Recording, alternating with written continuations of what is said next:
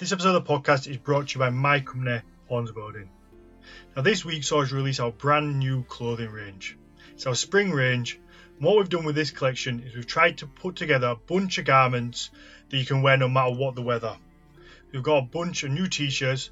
These ones I really like. We've got a Berserker Spirit t-shirt and an Ulfhedin Spirit t-shirt. And what these are is that they've got a warrior in the middle, and then behind the warrior you've got the spirit of the animal that they're embodying. So behind the Berserker you've got a bear, and behind the Ulfhedin you've got a wolf. Alongside that, for those of you who like something a little bit more simple, we've got just a logo t-shirt. So it's our logo on the left hand side, and that comes in a heather navy and a woodland heather. And these t-shirts are 100% organic recycled cotton.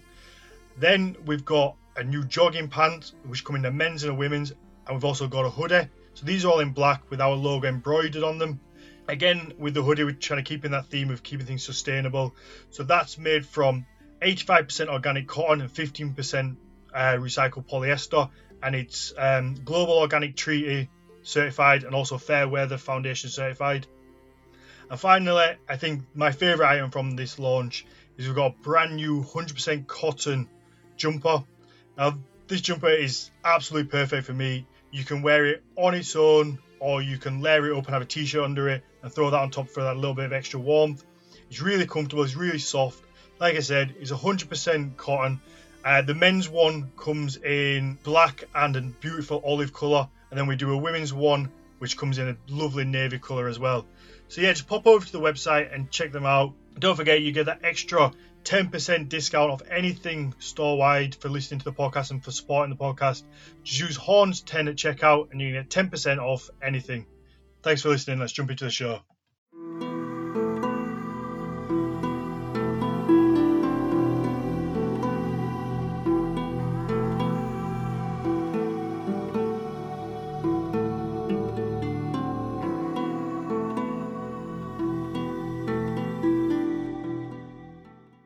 Welcome to the Nordic Mythology Podcast. I'm Daniel Farron, co-owner of the company Hrafnhildur, and I'm joined as always by Dr. Matthias Nordvig. Hello everyone. This time we're joined by Hrafnhildur Guðjónsdóttir, also known as Happa from Habanera Tattoo in Iceland. Welcome, Happa. Thank you. How are you guys? And I'm much better now Matthias did the introduction of your name. Yeah, it was really good. I was surprised. There's no way I was getting through that. A quick little funny story about that. I first met Hara in England in Llandudno with Sean Parry briefly, and then when we were going to Iceland, I sent her a message and asked if I could get a tattoo. But I didn't know your name at the time. I just knew, like, I just saw it on Facebook and had no idea how to pronounce it. So we came to the tattoo studio, and I just assumed it was going to be you at your tattoo studio, and it would be really easy, and it wouldn't matter if I could pronounce your name. But when I got there, you were nowhere to be found, and there was another gentleman there, and he would just look to me, and I was like, I have no idea if I'm in the right place. I don't know how to pronounce the name. And I was just like, looked at it, and I was like, this is just the weirdest kind of amalgamation of vowels and consonants I've ever seen. And I just kind of mumbled it out, and I think he grasped what I was trying to say. I was like, oh, Haba, yeah, she's in the back. She'll be out in 2 minutes.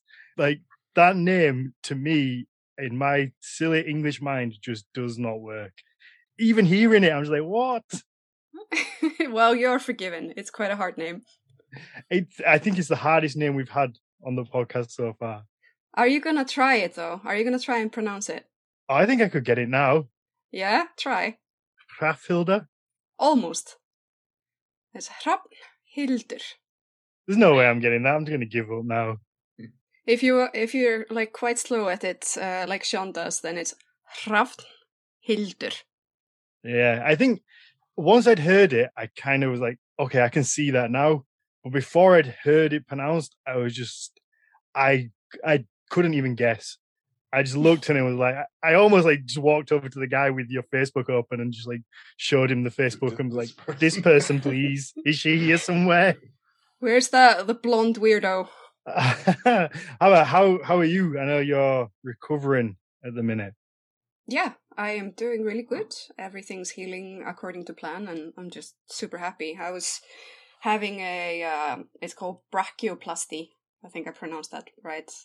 An arm lift. So when you have lots of sagging skin because I lost a lot of weight, and I was just removing all that excessive skin. Mm-hmm. Yeah, I mean, I never realized that you were, I don't know how to put it nicely, bigger, I guess. What was you at your heaviest, if I can ask? I don't remember what it is in pounds or anything, or stone like you use. I have no idea about stone. But yeah, it was 150 kilos. So I've lost about 110 maybe, around that, pounds. Nice. Which is a lot of weight. It's a few of my friends weigh that much. So I was like, okay, I've lost basically you as like a whole person. Yeah, that's insane. I mean, I think I saw you share a picture of you before and now, and it's such a difference. I guess it must make the biggest difference to you as well. Yeah, it's I'm definitely lighter on my feet. Well, I mean, what started that? What made you get to the point where you were like, no, fuck this, I need to. Well, I did try all the things that, you know, like when you're at your heaviest and you're kind of desperate, you try all these sort of different diets and nothing worked. It just made it worse. I just got heavier after trying it out. And then one day I went to my doctor and was just like, can you please help me? I don't know what to do. And he's like, yeah, I'll sign you up for this program. And he signed me up for this thing called Hrafnhildur. It's a place where you can go and recover from heart surgeries and lung surgeries, and also if you are really heavy. So basically all of you are there and you're just getting healthier and you're eating, like learning how to eat correctly and move, but nothing is forbidden. Like you're allowed to do everything. It's just like, instead of maybe, like if you really want a sweaty burger, you just take one of the buns off and you just like eat a little bit less, like put the sauce on the side so you're not like just lathering it in sauce. And it's like all these tiny little changes. It's not so overwhelming. So just while I was there for 6 weeks, I lost about 6 kilos just by doing that, like eating whatever I wanted and just moving a bit more. And then I just learned how to live again, but not in the same way I did. Yeah. So, Right. I guess once you start seeing the positive change, then it makes it a little bit easier, I guess, to keep it going. yeah, it was also a lot to do with my mental state. My mental state was very bad when I was growing up. Like, I was bullied a lot. It was just like super difficult time when I was in primary school and my teenage years. I had some friends I could relate to, but in school, it was like, I didn't really feel good there. So once I stopped primary school or graduated, I started just trying to get a positive mental health. So with that, it just, everything started to get better. And I started to study what I wanted. I started hanging out with people who are not toxic. And I started just exercising, doing what I want. Yeah. And I applied for Art Academy and I got in. That was really good. And during that time I was at my heaviest. And like, then the year I spent in the Art Academy, I lost so much weight and I was just so happy doing what I love. And finally getting my hands on, you know, like studying something I have a lot of passion for. It changed a lot for me. Oh no, that's amazing to hear. I think it, even though I wanted to speak about this with you because I know it's not strictly kind of Nordic mythology based. It's so inspirational to people because it can be so hard when you get stuck in that cycle of just eating, and you think eating something is going to make you feel better, and momentarily it does, and then straight away after you're like, fuck, and you can't take it back unless you're going to be sick, and then it's like. But it's just this horrible cycle. So I find it so refreshing when you see people manage to break it because it is such a hard thing. I'm going a bit over lockdown. I've put on maybe, I don't know, maybe like 10 kilos. It's not like a huge, like life-changing amount of weight, but it's enough that I've noticed. I've gone, I need to do something about it. So me and Sarah are going on like a 9-week strict diet tomorrow. So we're going to do that. and it's just I'm looking forward to like getting back into that routine because I'm starting to look how Matthias sounds, which is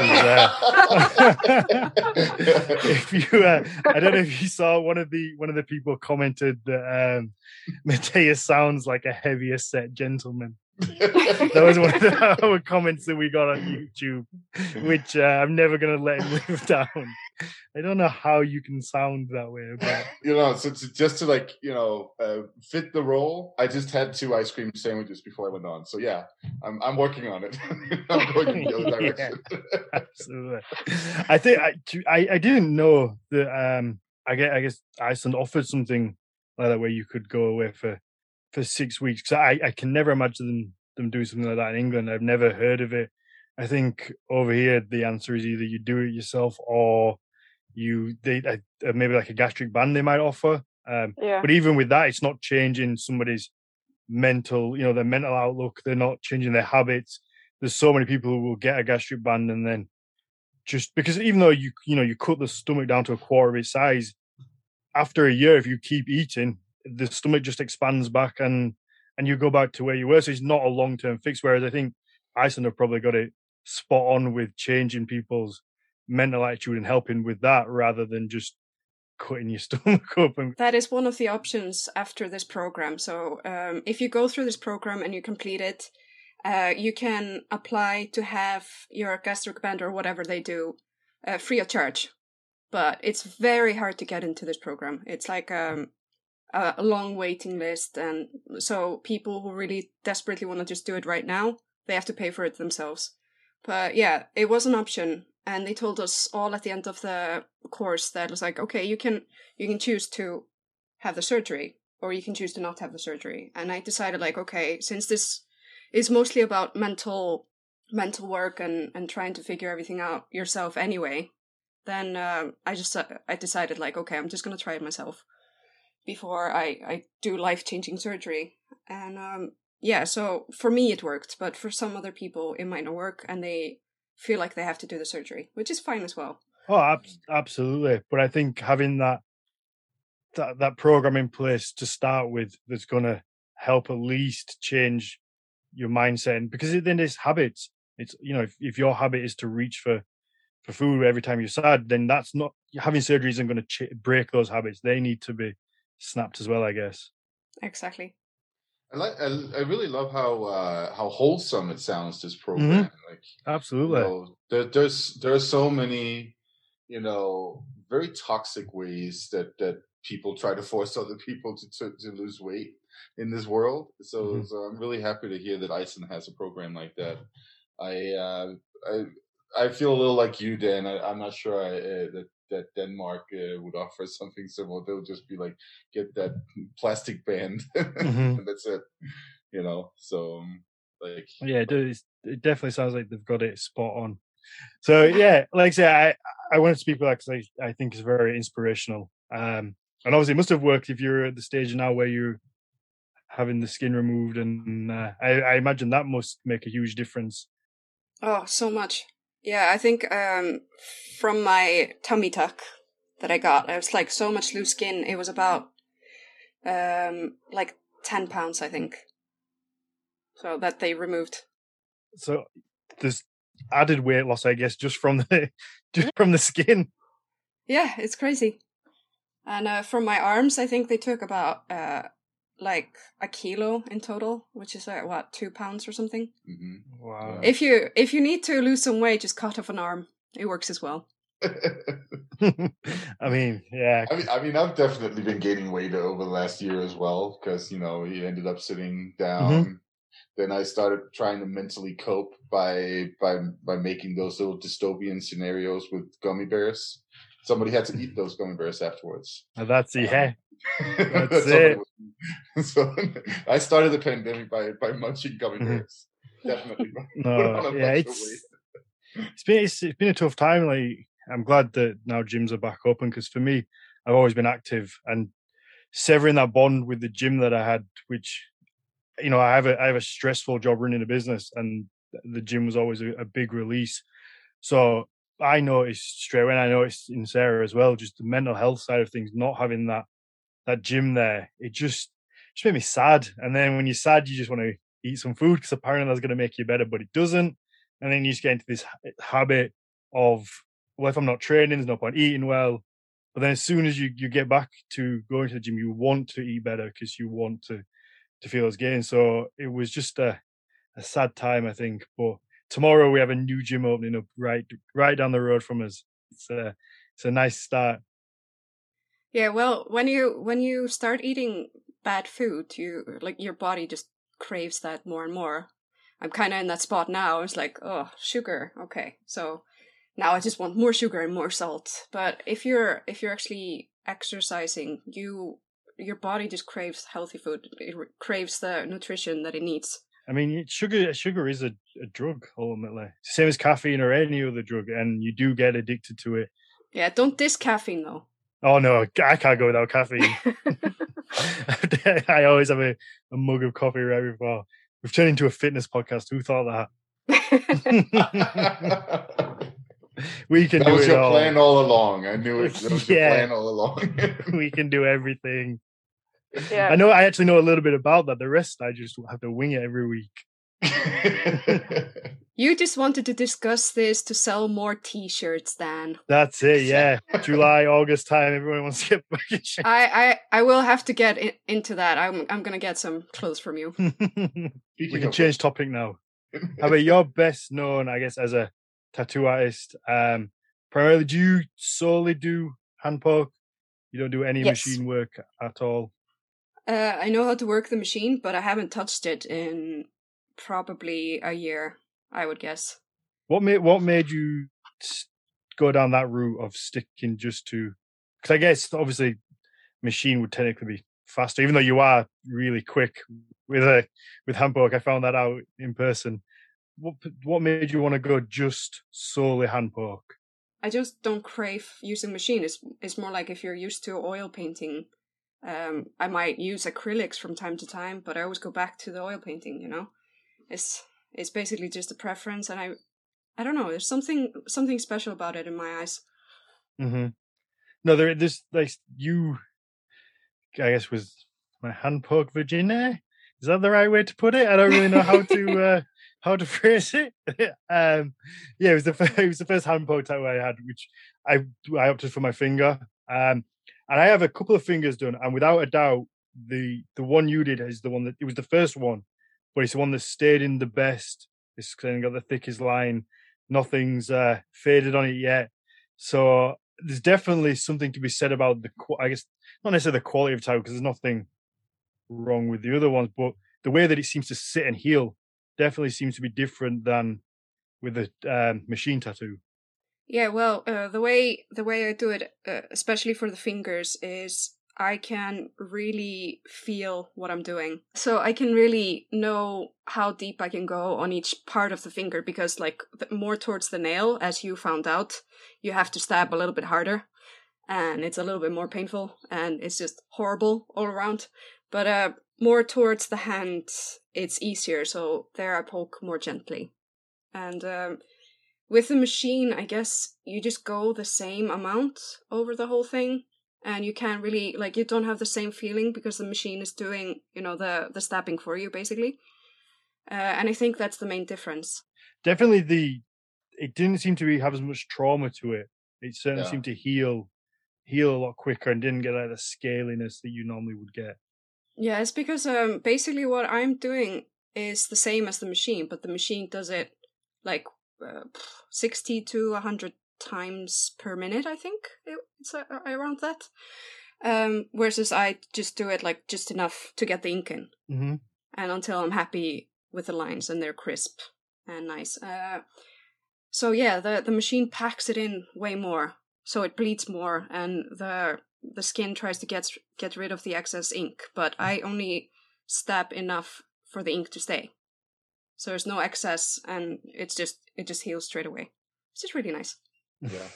No, I most of my left arm is hand poked, and I really noticed a difference between the machine and the hand poke. It was healing much faster, and it was much more pleasant, so to speak, afterwards. But during, Oh, yeah. during the session. At some point, I just got so fucking annoyed by the feeling of the needle going in. It's like it's the plucking feeling. Yeah. I didn't expect that because it's almost like, I guess the needle goes in and then maybe gets stuck as it comes out and pulls the skin up. You kind of like aim the needle so it like plucks the skin a little bit. So you like ankle it a little bit when you go out, and that makes the dots crispier. Yeah, because basically like it sucks the ink under the skin, right? Exactly, like kind of flings it in there. Yeah. Yeah, I would say you did a stave on Sarah in between her boobs, I guess, on her sternum, and she she sat there and took that well. And sternum's a sore place to have, but she's a psychopath. Like that, she told me after, like, that hurt a lot. Like, she's like, that's the sorest time I've had that, just because I guess of the placement of it. Yeah. But she's that nice. She will not show that to anyone. Like, I was there wincing. I was like, oh, my finger, stop. She won't want to put you out or make you feel bad for putting her in pain. So we'll sit there stone-faced and show no emotion. And I'm like, what's wrong with you? How can you do that? It's genuinely, she's just too nice that she can just take unbelievable pain. Well, with myself, when I get tattooed, it's only two things. It's staying completely silent and just like breathing and doing like breathing exercises and really focusing just on letting the pain go through you. Or I'm just like, cursing. I'm not going to do that on the show, but like, blah, blah, blah, blah, blah, blah. I can do it in Icelandic. The helvitis anskotans, djöfus fuck. Okay, that last one wasn't particularly Icelandic. No, it's, yeah, I mean, I was very surprised at how much ink goes in with each pluck, I guess, compared to with a gun or with a machine. I thought it would be really a lot slower, but I was surprised at how quick you are. Obviously, you were never going to be as quick as a machine because your little hand can't go that quick, I guess. It's certainly not as slow as I expected. And I guess, is that just down to you and your experience? I know a lot of handpokers who are very slow and lots of handpokers who are very fast. So I think it just depends on what kind of method you use, I guess, of getting the ink in. But for me, I just pound it in there, and it works with me because I know like I can follow the lines without just going everywhere. So that helps. Yeah. It's interesting because hand poking seems to be like becoming a really sort of like big thing in Scandinavia and Europe in general. I feel like there's more and more doing it, but it seems like it still has a pretty bad rep over here in the US. People basically associated with prison tattoos. Well, that's the difference between stick and poke and hand poke in my eyes. Yeah. No, I mean, I think it's really cool. And I think it also, what I'm seeing is that, a really good hand poker, can do it as fast as a machine. So like, there's no, like, maybe one day we can even get to the point where we don't even need machines anymore. I don't know. Go back to the basics. Back to the basics. Yeah. Yeah. There's something very traditional about it, even though I guess we don't know whether Vikings were tattooed. It's very, there's something, if they were, it wasn't by a machine. Yeah, exactly. I would guess for myself, I would guess that they were tattooed just because they traveled a lot and they could have learned that method from someone around the world. And also they were obsessed with decorating themselves. So might be, I think it's a strong possibility at least. Yeah, no, I've done a little bit of research into it. I was actually going to give a talk about this at the Saga conference in Finland this year, but that's canceled as far as I know. Can't remember. Anyway, there's a lot of interesting source material for like that northwestern corner of Europe. That is especially the British Isles, but also just like, northern Germany and stuff like that. Mostly Roman, that talks about people that are coloring their their skin in different ways. Usually it's the typical stories of, like, associated with the Picts and the Scots and so on, that they have some kind of like tradition for tattooing. The problem with the language is that it's often quite like we can't really say if we're dealing with tattooing or if it's something else, or it's just like coloring your skin. But there's a bunch of sources mentioning that, of course. This also spills over into Tacitus's history of the Germanic peoples that he's talking about in Germania. He mentions that some of them seem to be coloring their skin as well. Again, we cannot really say if this is tattooing or not. But up until very recently, the oldest evidence of a tattooed person that we know of was from, the Austrian Alps. Ötzi, this guy who was found in a glacier, right, with tattoos on him. He was from the late Stone Age, early Iron Age. Not Iron Age, Bronze Age. Can't remember exactly, but around that time. So, we know that tattooing was present in Europe. We know that there are different peoples that have been doing tattooing, and we also know that just like 10 years, I mentioned this before, just like 10 years before the Vikings show up at Lindisfarne.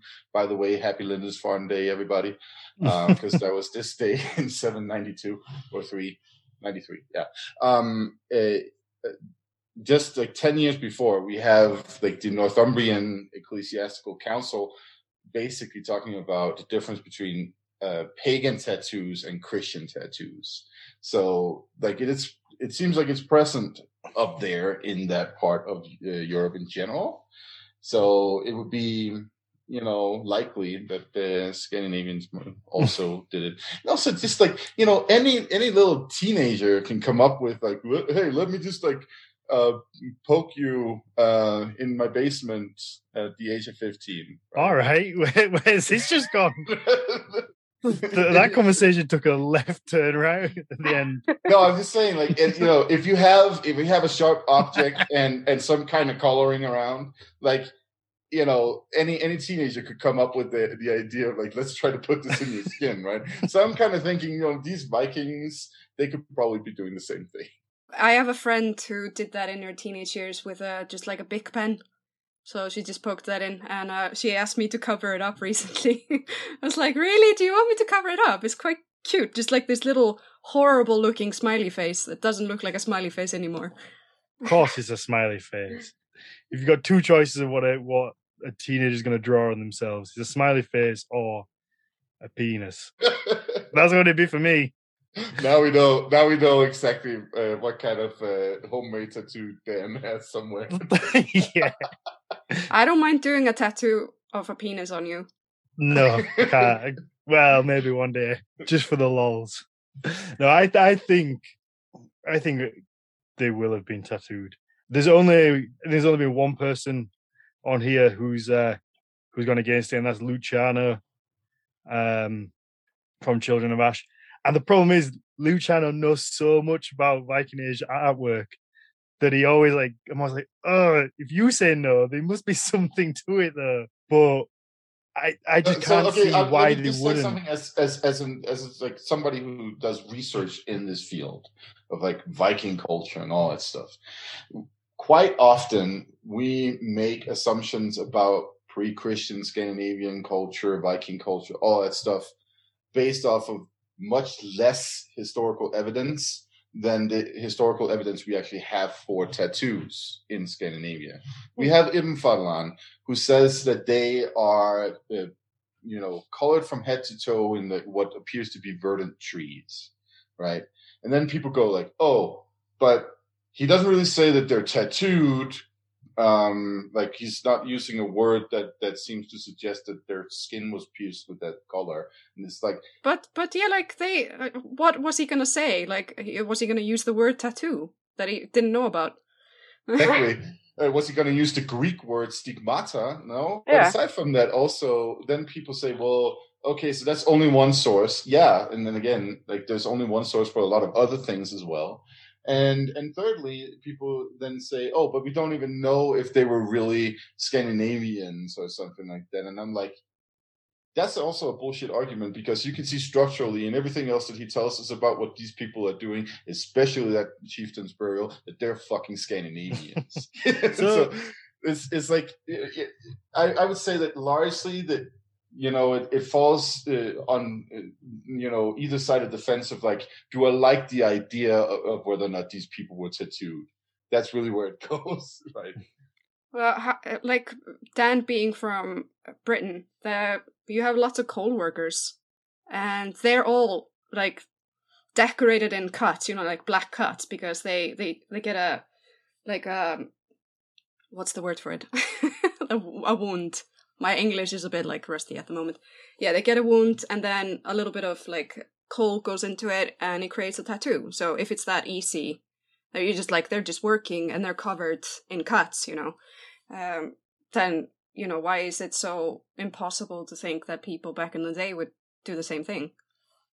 I would say that the main reason that there's still like a team, or that there ever was a team of scholars in Scandinavia and elsewhere who were very strongly against the idea that they possibly tattooed, is mostly because they have sort of like these, late 19th century, early 20th century romantic ideas about what Vikings were, basically that they, were the same as them in some weird way or other, right? So it's all about contemporary nation building and building ideas about your ancient history and all that stuff, more than anything else. How much do you think like popular culture at the time will influence things like that? Because obviously it's only recently, maybe in the last 15, 20 years, that tattoos have really kind of taken off and been popularized in kind of everyday popular culture. So before that, do you think that maybe tattoos being seen negatively could have swayed historians to look away from the idea, which is kind of sad, really? You shouldn't be influenced by the times on when looking at history. You should go by the facts. So think about the early 20th century. Who had tattoos in like Western society? That would be sailors and prostitutes, right? That kind of stuff, right? So like nice society would be looking at it and judging them. Aside from that, who else would have tattoos? Who would, regular Europeans or white Americans know as tattooed people? Well, some kind of like distant so-called primitive tribe in the Amazon or somewhere else, right? And so that's not nice and white. Bam, there we go. We can't imagine our ancient ancestors not being nice and white. So, of course they didn't tattoo. Of course they didn't do this. Of course they didn't do that, and so on and so on and so on. I guess like the Bible has a lot to say in it as well. Oh yeah, absolutely. And I mean, I've also mentioned this before. There's even a theory that the original stigmata that Jesus had and other people might have had was actually tattooing. Because in ancient Roman society, tattooing was associated with slavery. They tattooed slaves. The Hellenic Greeks as well, but the Thracians north of Hellas in what is now Greece proper, the Thracians, they did tattoo. There are depictions of them with like these weird like triangles on their arms and stuff like that. So I mean, tattooing has definitely been a thing in Europe. Oh, I'm gonna annoy so many Christians with that now. Well, see, this is the thing. Like, even like Christian Europe has been tattooing a lot. Like, Crusader tattoos was a thing back in the 1100s, right? You go to Jerusalem, you fight for Christianity, you get a nice little Jerusalem cross tattooed right here on your chest. You go back home, right? What was his face? Harold Godwinson, your so-called last Anglo-Saxon king, is said to have had a tattoo on his chest that said England. Oh yeah, forgot about that. Yeah, the chaviest tattoo ever. Like that's the one. I know the Euros is start. I think by the time this comes out, I think like the European Championship football thingy will have started, and you can guarantee there's going to be some drunk men in the pub with that England tattoo straight across the chest. Really upset when England do shit.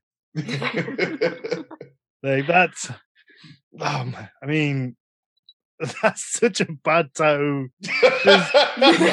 Like imagine like someone's having like Denmark, any country name, like USA across the chest. I'm sure there's a few of them, or any of them. It's just so bad. It's like, what? Dude, there's definitely a lot of like Denmark tattoos that goes like this, just on the lower On the belly.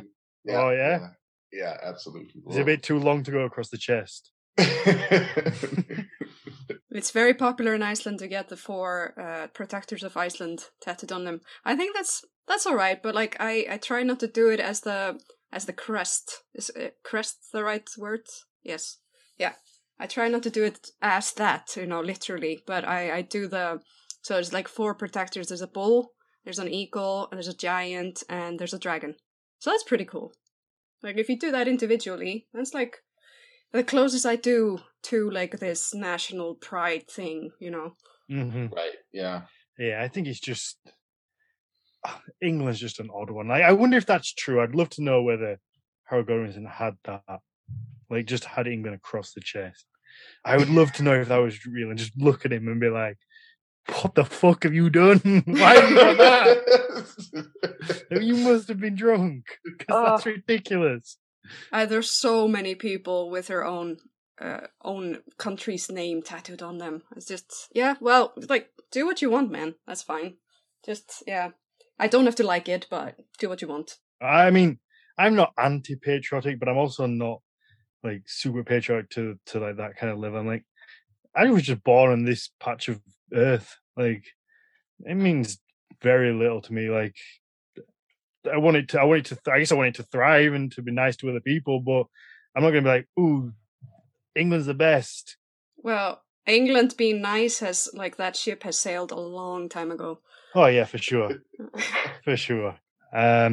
So now we've got all serious. Let's move on to Icelandic staves, and you two can tell us what's real, what's not, what's good, what's bad.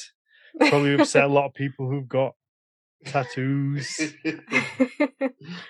Well, I think most of the staves are actually ridiculous, like literally ridiculous. Like the descriptions on how you're meant to apply them and how you're meant to use them is ridiculous. If you learned anything about staves, then most of them are not super cool.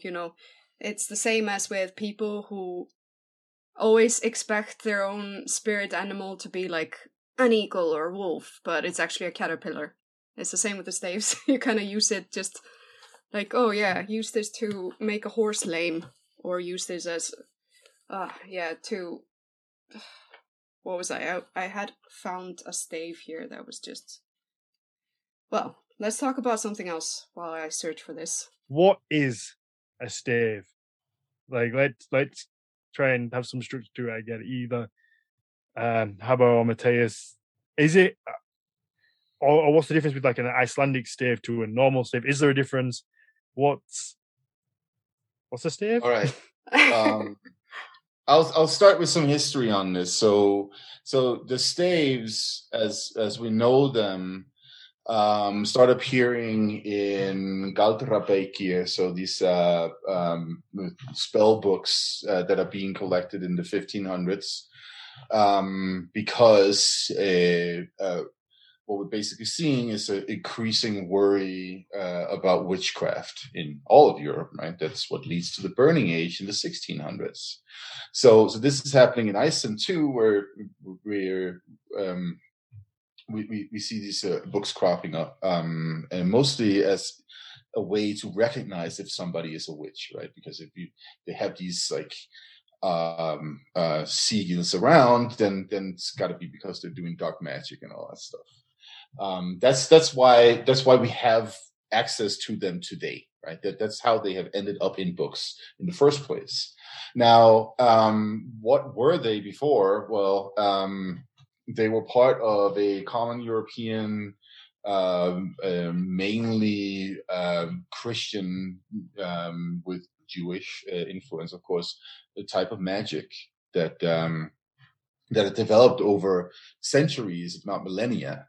and at some point entered Northern Europe with learned individuals of various kinds interested in the types of magic that were circulating back in the medieval period. And keep in mind, in the medieval period, there is a difference between magic. Like, so there is some magic that you can do that is considered acceptable. And divination can, for instance, be an acceptable type of magic, because basically what you're just finding out is sort of like God's plan anyway. So as long as you don't interact with the demons, then it's fine. And depending on what time period we're dealing with, there are different ideas of like when you enter sort of demon territory. But in the late 1400s, we get to the point where we have the Malleus Maleficarum, the witch's hammer, as it is called. That just sounds witchy, right? That just sounds like he's going to put a curse on there. Yeah. So this is the opposite. Is the witch's hammer is a treatise written by two absolute assholes in Germany. To identify and persecute witches, right? And as this book becomes more and more popularized in Europe, it's being used in the ecclesiastical schools in different places in Europe, and that's how basically we then get these modern concepts of what witches are and what it means to be a witch and do magic and black magic and all of that stuff, right? Really, that's where that comes from. And that's why we then see, priests and other officials taking an interest in whether or not lay people, and sometimes also clergy, are doing like dark magic. And that's how these sigils then end up in these books, written down as like, oh, this is an example of how a witch would do this and a witch would do that, and so on. So that's how you can recognize it. And actually, the first Icelandic witch to be burned was this poor guy who was, I can't remember his name, but he was accused of having made a boy sick. That's the usual like witchcraft curse in Northern Europe. You either made a person sick or people's cattle or something like that, or you basically put a curse on them so that they died, right? So this poor guy is... They're all things that you just can't prove. Yeah, exactly. So it's just like, oh, I got sick, you must have cursed me because you looked at me funny. Exactly, but this is what is called maleficium in sort of the official language about all that. So if you commit maleficium, then you're a bad witch, and this is an old, like, that's all the way back. But that's like how the curses start. Oh, sorry, not the curse. The persecutions start. They start with these kinds of accusations, and then they get more and more weird after that. But this poor guy, who might have been, perhaps not fully mentally there, based off of what we know, the few things that we know about this guy.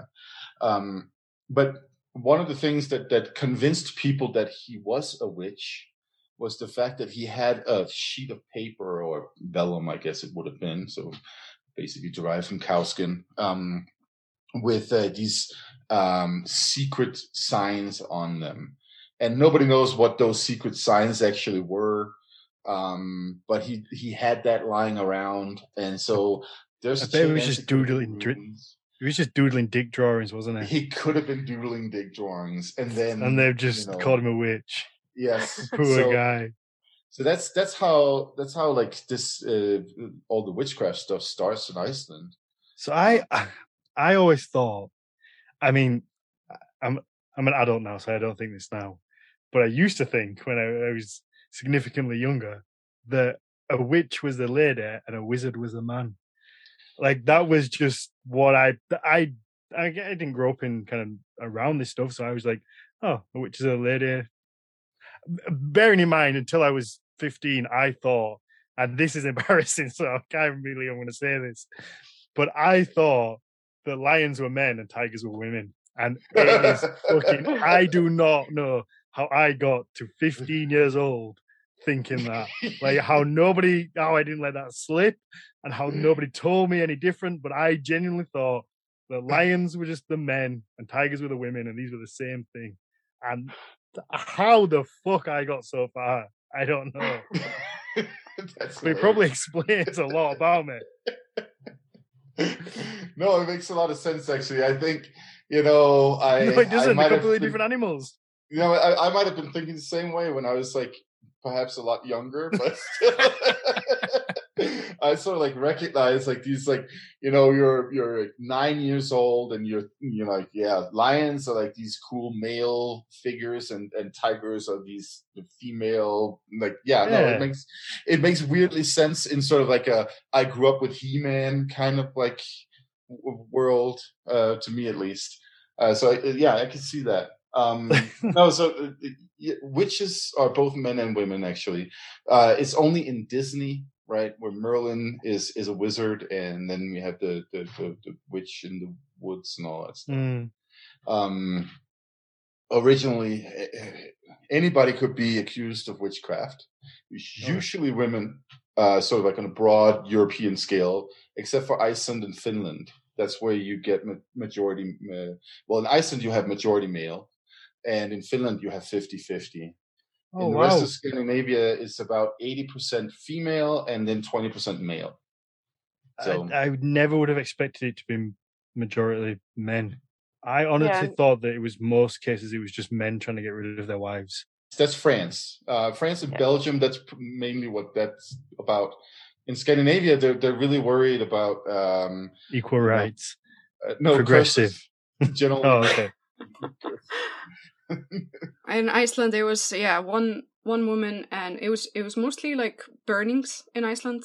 But that one woman was drowned, where the Congress always took place, like Alþingi, and the first guy was burned in 1625, and he was burned because some guy accused him of like bringing up a ghost in his house. And it's like, no proof? Oh, yeah, let's just burn him anyway.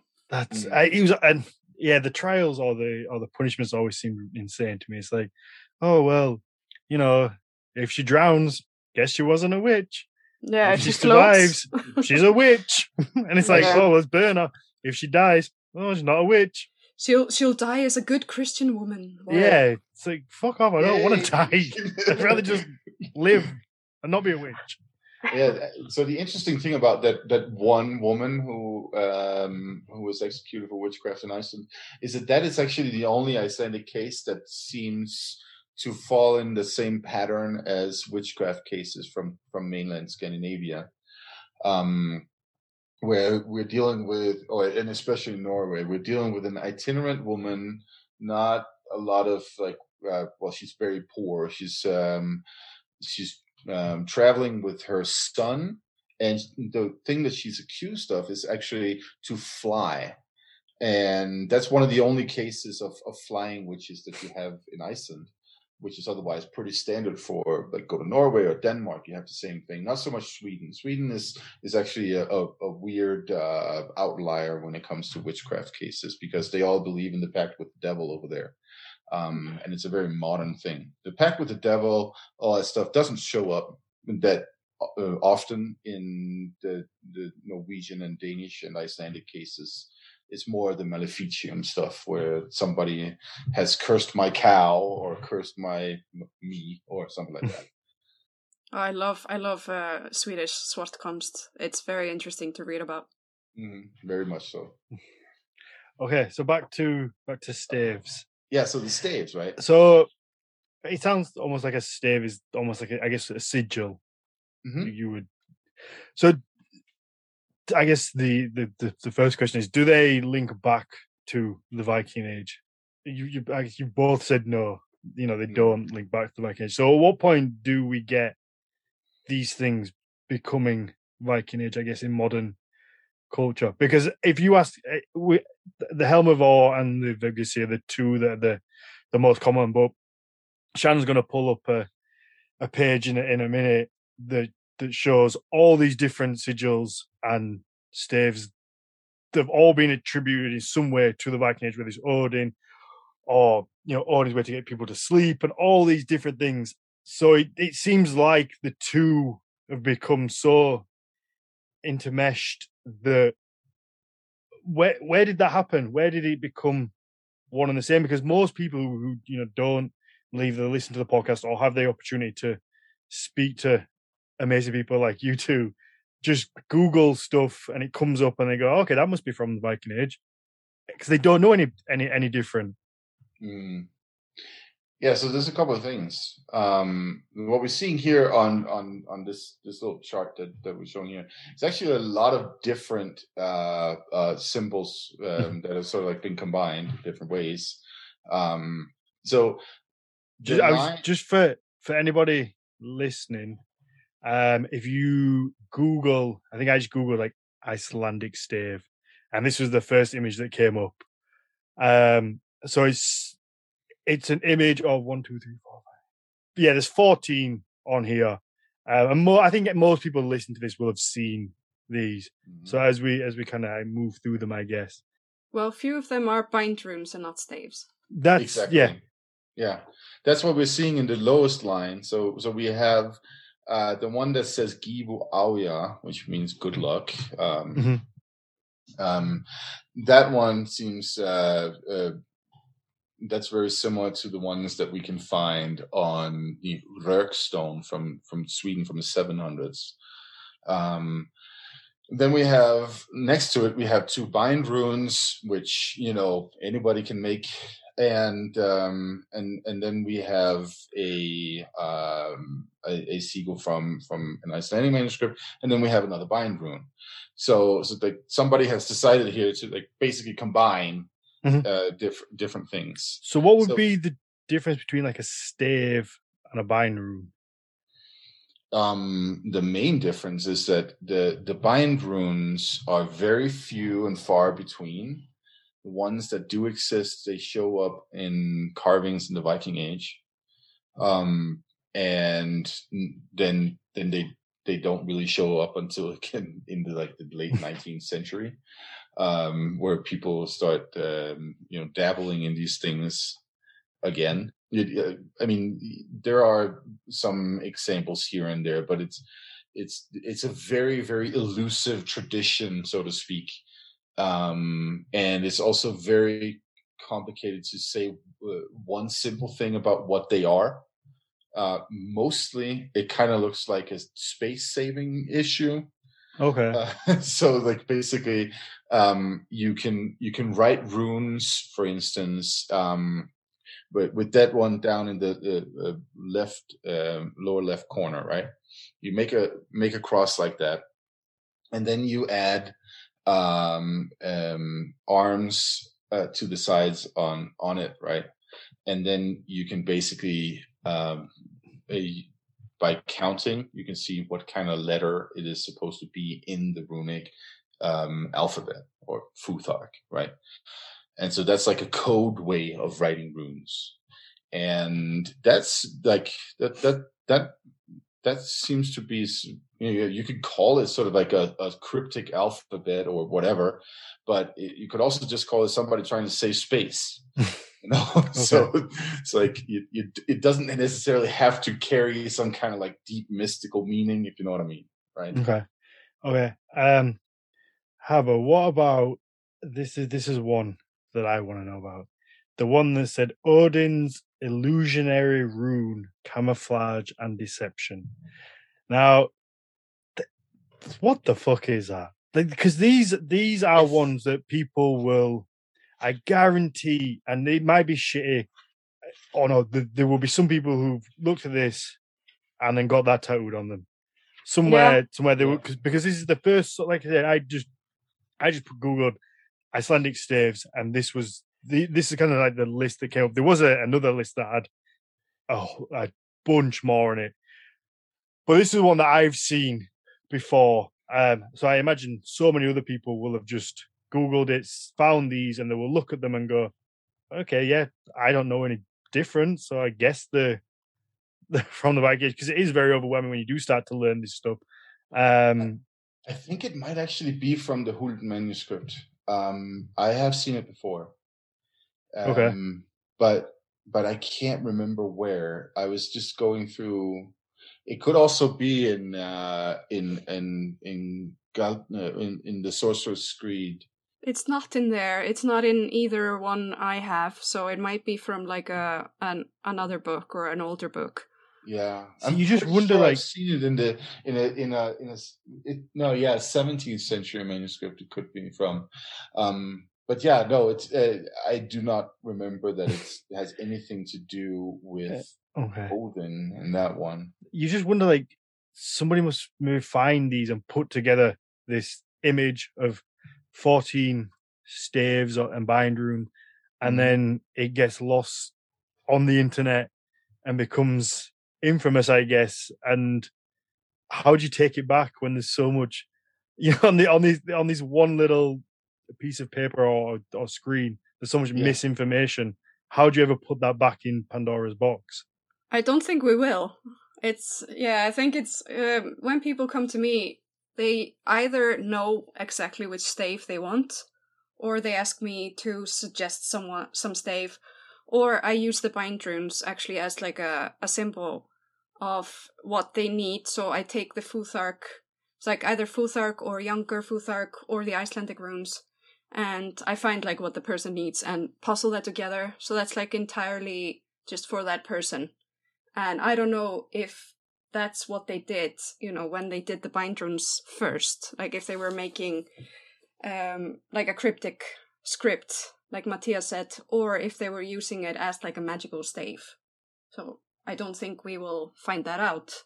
So yeah, it's if you just go to somebody that knows their stuff about the staves, then you'll get what you want. Otherwise, just take it off the internet and hope it's the right thing, That's it, yeah, exactly. I mean, the other one that I see a lot is the hardest one to pronounce, Thorn, the sleep thorn, and I've seen that quite often, placed beneath the pillow or bed for restful sleep, and it almost looks like 4 keys, I guess.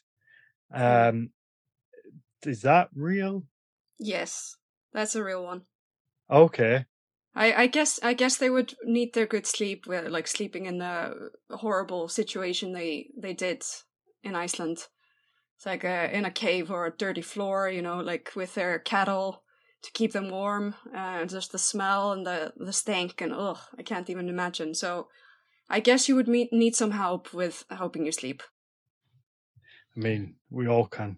So when we say they're real, they're not Viking age, they're more like 16th and 17th century. It started like around that time. Mm-hmm.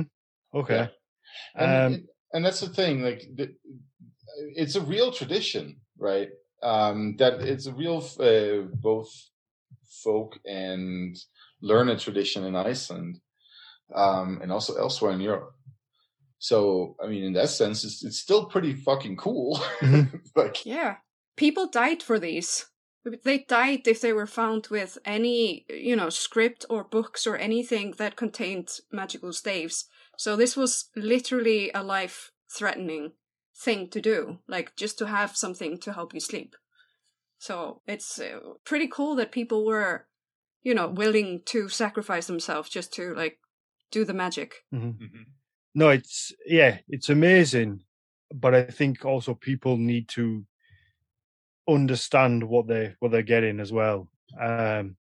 Like it's an amazing thing in itself, but like you said before, it's like a 1600s kind of magical stave, whereas so many people will just assume that they're Viking Age and link the two together. But equally, I don't know how you would ever kind of separate the two. And I guess the biggest examples of that are the Helm of Or, and I'm not going to try to pronounce it, and the Vegvisir.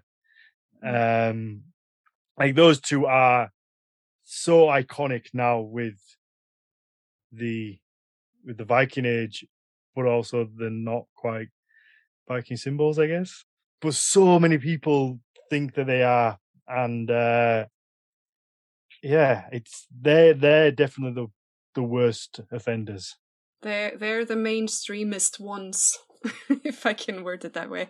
Yeah, it's I've even seen Vegvisir used in this horrible horror film that me and Seubode watched as like to ward off demons. So I just like, oh, okay, googled magical symbols, just like picked up Vegvisir and put it in their movie.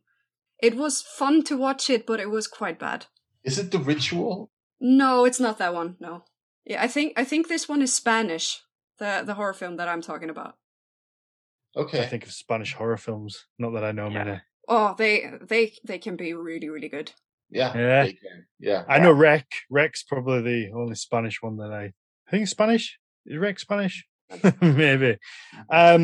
Yeah. So those two, I think we've spoke about them both ad nauseum on the podcast before. Obviously, so many people just assume that they're from the Viking Age, but I guess it's one of these things where it's almost a self-fulfilling prophecy that whilst they're not strictly from the Viking Age, they are certainly part of Viking, like modern kind of Viking culture and this whole rebirth of. So, what I don't know. What do you do with those two symbols? Like, well, I explain it. If people come and want Æshjálmur or Vegvisir, it's like completely fine with me. I love doing it every time. I think it's beautiful. Like both the symbols are very beautiful and very aesthetically pleasing on somebody's skin. But if they don't know anything about it, we talk about it and I explain like, oh, it's from the 16th or 17th century. It's not Viking at all. It's completely Icelandic, and it's it's for this purpose. So I don't really think it matters that much that people think it's Viking Age. It's like just people don't know better because it's been advertised as that, and it's even been used on some Viking shows and stuff like that. I'm obviously one to frequent the Facebook groups. If you ever see a tattoo of a Vegvisir or Helmavor, I go in there just for the comments because I know for a fact there's going to be somebody in there going, "That's not a Viking Age symbol." It's fine to educate people. Like it's like people can educate, but it's like some people just take offense to it, even though you're not trying to be smug. It's just like, oh yeah, this is actually this thing. And people get super offended and they start arguing, and it's hilarious to read. Those ones definitely do that. They seem to bring something out in people. But yeah, I mean, I like them both. I think they're both. I mean, I've carved both of those on hundreds of horns at this point. Like those ones are by far the best seller for us as well. Like without a doubt, those two we sell more than anything else. And like funny enough, like if anything that's traditionally like Viking artwork never sells as well, and it's frustrating. We say, well, then I have to be a business because I need to eat. So it's a tough one, I think. Well, there's always going to be uneducated people that don't want to put any effort in researching what they want marked on their body forever. So they just have to have that stave and not know anything about it, and England across the other chest, And yeah. Oh no one please ever get England across the chest. Okay, so Icelandic staves are not Viking Age. They are, what do you say, between 1400 and 1600? 16 to 1700, yeah. Okay, so they're quite a way off. So do you think that this connection to the Viking Age is because they come from Iceland? And obviously Iceland was kind of founded by the Vikings, or at least, people from Scandinavia. So people anything from Iceland is Viking. We can thank the Icelandic tourist industry for all of that. Yeah, they definitely know how to market Iceland, especially in America. It's like I get so many Americans walking in to the studio and asking for some symbols and stuff. So there's a lot of Americans coming here, and they're mostly like very polite. That's nice, but Iceland is definitely getting full of tourists all the time. And, you know, it's kind of tiring sometimes if you want to go and look at your own country and you have to kind of like navigate through a crowd of people. Mm-hmm. Yeah. But I guess that's just the reality now. It's frustrating because it's annoying. Me and Sarah went for a walk the other day, and it was half term for the kids over here. So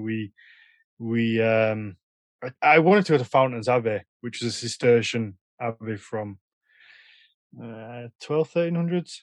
It's a really beautiful place, but apparently, even though it's outside, they only allow so many people in because of COVID, which is fucking ridiculous because it's outside. So we went down the road to a place called Binham Rocks. It's this really cool, like natural stones, I guess, that have been eroded over time. And it must have been 3 times the amount of people that were up the road where they wouldn't let us in. But this was an open air one, so no one really judged it. And it was so incredibly busy. And I was away walking around, I'm like, fucking hell, there's all these people here. But I'm like, but I'm here, so I can't really complain because I'm here walking around. I'm one of these idiots. Yeah, that's it. It's like, oh, all these people walking around my lovely Yorkshire. It's like, yeah, but I'm here. So, but it does get frustrating. But equally, I guess with Iceland, the money from tourism also helps. Yeah. So it's a weird double-edged sword, right? Because on the one hand, you're making a fuck ton of money on tourists. On the other hand, they're part of destroying the ecosystem at this point. And all the buildings and all the roads and everything they're building so tourists can get to the places easier. It's like it's gonna ruin the landscape bit by bit, and it's not gonna be like when I was a child. We would go on school trips and visit, you know, Geysir and all those places that you know about, Gullfoss, and we had to walk a long way to get there. There wasn't a parking spot like right there next to it, and like a big thing where you could buy ice cream and a shitty little Vegvisir thing, you know. So now it's just bit by bit, like the volcano, they're working on building like this huge thing, like for cars so you don't have to walk that far. Are you serious? Are they literally like building tourist infrastructure for a volcano? Yeah. Because people don't want to walk anymore. No, like my friend went the next day after it started erupting, and her and her friend, they had to walk, like they didn't know exactly where to go, and they had to kind of like, she's an experienced walker, you know, like she goes on hikes all the time, so she was safe. But like they walked for 3 hours there and then 3 hours back. And when me and Seubo, they went the other day, I think they'd made like a new like walkabout, so that you go like around the volcano instead of going up this massively steep thing. But it was still like 3 hills to get there, and it took us about like approximately 1.5 to 2 hours one way, and then the same back. But yeah, like now they're gonna shorten it even to like 1 hour, which is crazy. So like, where are they building this? No, it's because obviously when we came over, we did all the touristy stuff because it was the first time we'd been to Iceland. And looking back, it is surprising how close the car parks are to everything, especially you say it so much better than me. Geysir? Yeah, that one. Just say gay, sit. So, yeah. So with that, like, Geysir. If you're looking in one direction, it's beautiful, but then like you turn 90 degrees, 180 degrees, then there's like your big whole touristy type shop. Yeah, like hotel and shop and parking lot and people. The people. That's it. First time I was that I saw Geysir was in 2010 or something like that, and then last time was in 2017, I think, right? And in between, like the tourist infrastructure around it just like exploded. I remember in 2010, you could go there, wouldn't be that many people around, and nothing, you know, like that.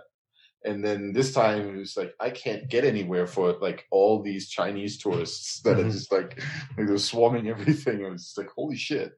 Yeah. Yeah, because there was a snowstorm when we were there, so there were a couple of days when we couldn't go where we wanted to, and the one day it kind of cleared up. We went to again, I'm going to butcher it. Thingvellir. Thingvellir, yeah, that's where the Alþingi was held, like the Congress. We went there, and I guess like it's part of the tour route. Golden Circle. That's it. And a lot of the people don't have a fucking clue what it is. Like they just went because it was a pretty park. And then there's me, like a little kid, going, "No, oh my god! Like this is the rock. This is the stone. Like the little thing." And everyone's just walking past, and I'm like, "Appreciate this stone." Yeah, and there's actually the little Hylur, as we call it, that where the witch was drowned. So, like, if you didn't know that already. Yeah, no, that's I mean that's that pond that's there. Like it used to be at least according to like legend, like where people were sacrificed. Yeah, it's called Drekkingarhylur, which means like drowning pond. Yes, yeah. So that's pretty cool too. I mean that was definitely the one thing that I really liked to that was why I went there. But no, I mean I think it says a lot that you like that you have like so many tourists that come from so far away, right? Like at this point, it started to be like just European tourists, right? And then it expanded to American tourists, and now there's like a whole industry that's bringing people from China in particular, and it says a lot about like how much this has grown, and also the impact that it has on Iceland now. I think. I don't think that's just Iceland. I think that's certainly in the UK. There is a huge influx of kind of like Chinese tourists. I think that's like Huddersfield. The town I'm from, we have a huge kind of like Chinese student base. So I think it's very much. I mean, the Chinese have got some money. So, yeah, no, that's like I think it's fair if you want to go to see the world from any country, right? But I think it when you're dealing with such a small country as Iceland, right, it becomes really hard to maintain social integrity over time. When the country is constantly flooded with people who come there and stay for a week and go see all of these different places and then leave again. And I mean, the only thing that really can prevent them from doing that nowadays is a blizzard. Right? I mean, or a volcano, like a bigger volcano would be nice.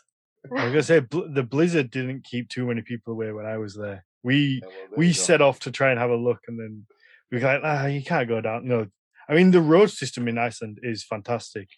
I've driven in a few countries, but by far they have the best system of you can you've got a website, you look on it and it tells you which roads are open, closed, gives you a traffic light system of how safe it is to drive on there. But typically tourists fucking ignore it. I stopped and he said the road was closed. I was like, no, we'll go back, we'll come back tomorrow. And there were people just going for it. Yeah. That's we have a like volunteers here in Iceland, like a rescue team. And they work 24/7 in saving people and, saving houses and everything when there's a blizzard. And they just do fantastic work. And I feel like lots of tourists are really abusing that because they don't charge people for it. And I think they should really start fining people that ignore the news. Like, okay, just don't go there because you're gonna get stuck. And you might just like freeze to death. I always wonder. I don't know whether it's that people are ignorant or people are dumb, and I don't know which one it is because people will just drive past and go, "Oh, well, that doesn't either." It's they'll say, "I didn't see it," or that it's probably not going to happen to me, or how bad can it be? I mean, you're in Iceland. I think it was that bad. Yeah, it's not going to be that because they come from either England or maybe the USA, maybe or certainly parts where they don't have to deal with a lot of snow. But I've never seen snow like it. We weren't sure whether we were going to be able to land because they were talking about in the airports with the snow. And there was one point when we went to get a coffee from the little place by the harbour, and I have even just walking. Well, maybe it was 50 meters from the car to the coffee place. I have never known snow like it in my life. That means you were in real Iceland. It's like it's really fun to experience. It was scary. It was actually quite scary of how bad the snow was. Like we weren't even walking far, and I was like, "Fuck this." Yeah, you have to kind of keep your neck down and like shield your face, because otherwise you're just slapped in the face by snow from the side. No, it's yeah, and like the Icelandic winds, holy shit!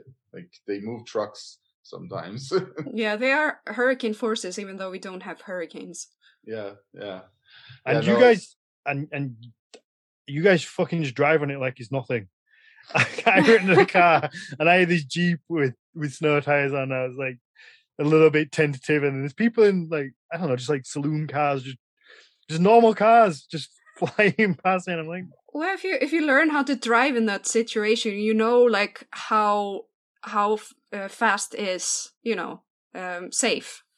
And you just learn how to respect the nature. You just have to respect the boundaries that the nature sets. And lots of people, like so many tourists, come here in Iceland, and they ignore the signs that say like danger, don't go near, like don't go further than this and to the ocean. And you know, they just go further and they drown. They get sucked in by the ocean, especially in Vik, where they have the Black Beach. So many tourists have died there. It's very crazy.